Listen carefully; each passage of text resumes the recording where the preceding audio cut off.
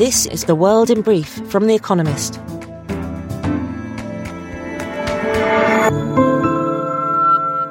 Our top stories. The Republican Party narrowly regained control of America's House of Representatives. 8 days after the midterm elections, the party clinched its 218th and decisive seat to the Democrats' 210. Regardless of how the remaining 7 races fall, their margin is far slimmer than they had hoped for, and the worst midterm performance by a party out of power in 20 years. Nevertheless, it will allow them to stall much of President Joe Biden's agenda.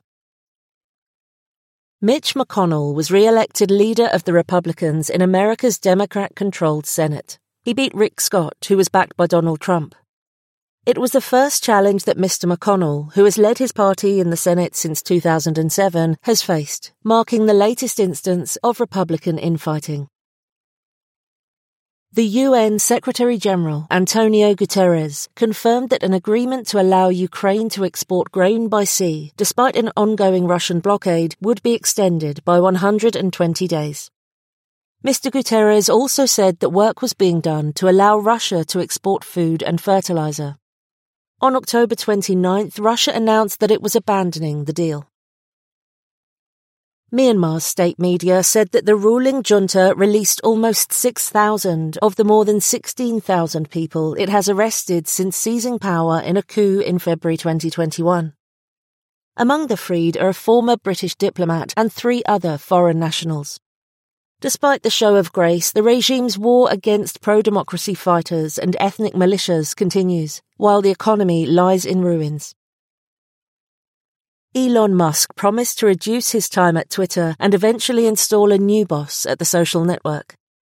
Shares in Tesla, Mr. Musk's electric vehicle firm, have recently slipped amid investors' unease over the time he is devoting to Twitter, which he acquired for $44 billion last month. Earlier, Mr. Musk sent an ultimatum to Twitter's employees: commit to a new, hardcore working environment, or leave.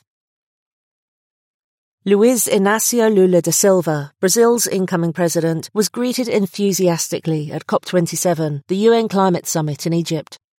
Lula told delegates that Brazil is back and promised to fight deforestation in the Amazon rainforest. Germany and Norway have signalled that they are willing to help revive the Amazon Fund, a coalition working to protect the area.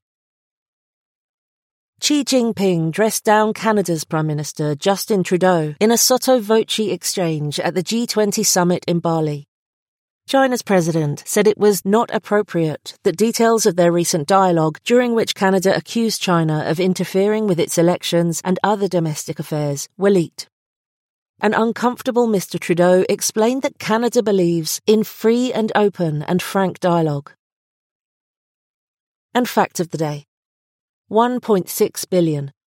The number of international tourist trips forecast to take place in 2023, still fewer than in 2019. And now, here's a deeper look at the day ahead. Indonesia's economy is ready to boom.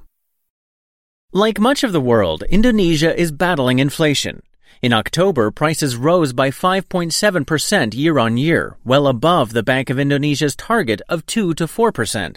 So on Thursday, policymakers are expected to increase interest rates for the 4th consecutive month by 0.5 percentage point to 5.25%.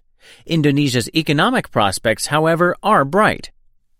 The economy grew at an annual rate of 5.7% in real terms in the quarter ending in September, the fastest pace in over a year.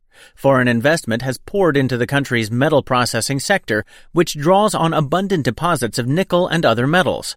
Exports are booming as demand for other natural resources, such as palm oil, has risen. Joko Widodo, Indonesia's president, has managed the economy well, keeping government debt low and reintroducing a deficit cap. But that also presents a challenge. Jokowi, as he is known, must step down at the end of his second term in 2024. His successor may not guide the economy as well as he has. Britain's autumn budget. On Thursday, Britain's latest Chancellor, Jeremy Hunt, will deliver his first autumn statement, designed to reassure investors its contents will make voters squeal. The backdrop is Britain's deteriorating economic outlook, rising interest rates, and a sharp increase in the bill to service the government's debt. To achieve forecasts that by 2027 to 28 the debt-to-GDP ratio will be falling, the government is expected to announce spending cuts and tax rises worth nearly £55 billion or $65.4 billion annually, or around 2.5% of GDP. Much of the total will come from squeezing spending on public services. That is unwelcome news for those already concerned about cracks in health services and elsewhere. Current budgets are being eaten away by rising costs, strikes over wages are looming too. Household finances are already stretched. 2 months ago, Mr. Hunt's predecessor recklessly promised tax cuts. Now tax increases are on the cards, though they may only happen slowly as thresholds are frozen. Mr. Hunt will argue that his fiscal medicine is necessary, but it will not go down easily. Burberry's buoyant 6 months. Though high street clothing retailers have struggled in 2022, it has been a good year to tailor the rich. With their customers less at the mercy of inflation, many luxury fashion brands have enjoyed bumper profits. Expectations are thus high on Thursday as Burberry, a classic British brand, reports earnings for the first half of the year. Burberry will probably return to pre-pandemic levels of profitability. The chief executive, Jonathan Akeroyd, will also unveil his plan to compete with European rivals. Mr. Akeroyd has emphasized the brand's Britishness and replaced former creative director Riccardo Tisci, an Italian, with Daniel Lee, a Yorkshireman. The brand's future, however, lies closer to Beijing than Bradford.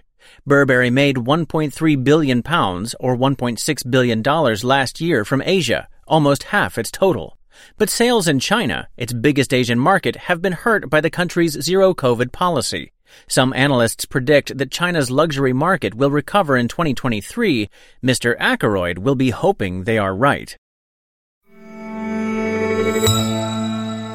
A new leader for America's Catholics. On Thursday, American bishops meet in Baltimore as the plenary assembly of the United States Conference of Catholic Bishops wraps up. A day earlier, the bishops elected Timothy Broglio, the Archbishop for the Armed Forces, as their national president. He will be an important voice for the Church, notably in the battle over abortion in America. Archbishop Broglio was not the most ardent pro-life campaigner on the ballot, but the bishop's hard line on abortion is unlikely to change under his leadership. He supported a religious exemption for COVID-19 vaccines on the grounds that some jabs were developed using cells derived from aborted fetal tissue. His new deputy, Archbishop William Lori, has chaired the conference's Committee on Pro-Life Activities. The conference is out of step with many American Catholics. According to Pew Research Center, a think tank, more than half believe abortion should be legal in all or most cases. The Latin Grammy Awards. It has been a bumper year for Latin music. In March, Anitta became the first Brazilian singer to top Spotify's global song chart. Bad Bunny, a Puerto Rican who was the most streamed artist on Spotify in 2020 and 2021, has smashed records again in 2022. When his album Un Verano Sin Ti, A Summer Without You, was released on May 6th, Bad Bunny became the most streamed artist on a single day ever. On Thursday, at the Latin Grammy Awards in Las Vegas, the acts will probably win industry plaudits too. Bad Bunny leads with 10 nominations. Anitta's hit single En Barber, Involved, is up for Record of the Year. Others with a good chance of success include Camilo, a Colombian singer-songwriter, and Edgar Barrera, a Mexican musician. Latin music is also gaining more recognition at international award shows. Un Verano is shortlisted for Album of the Year at America's Grammys in February 2023, a first for a Spanish-language record. Daily Quiz.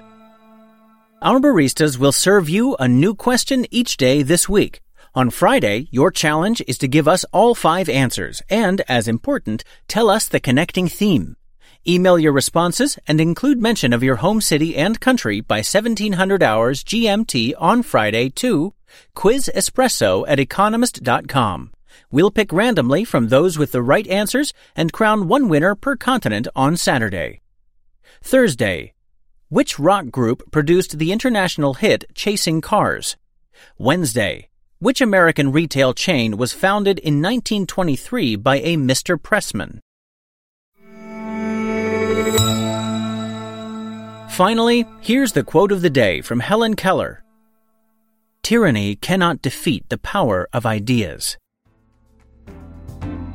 That's The World in Brief from The Economist, available 3 times every day of the week. You can also hear interviews and analysis from our journalists, including our current affairs podcast, The Intelligence, on your podcast app. And subscribers to The Economist have access to each week's full edition in audio. Just download the Economist app to start listening.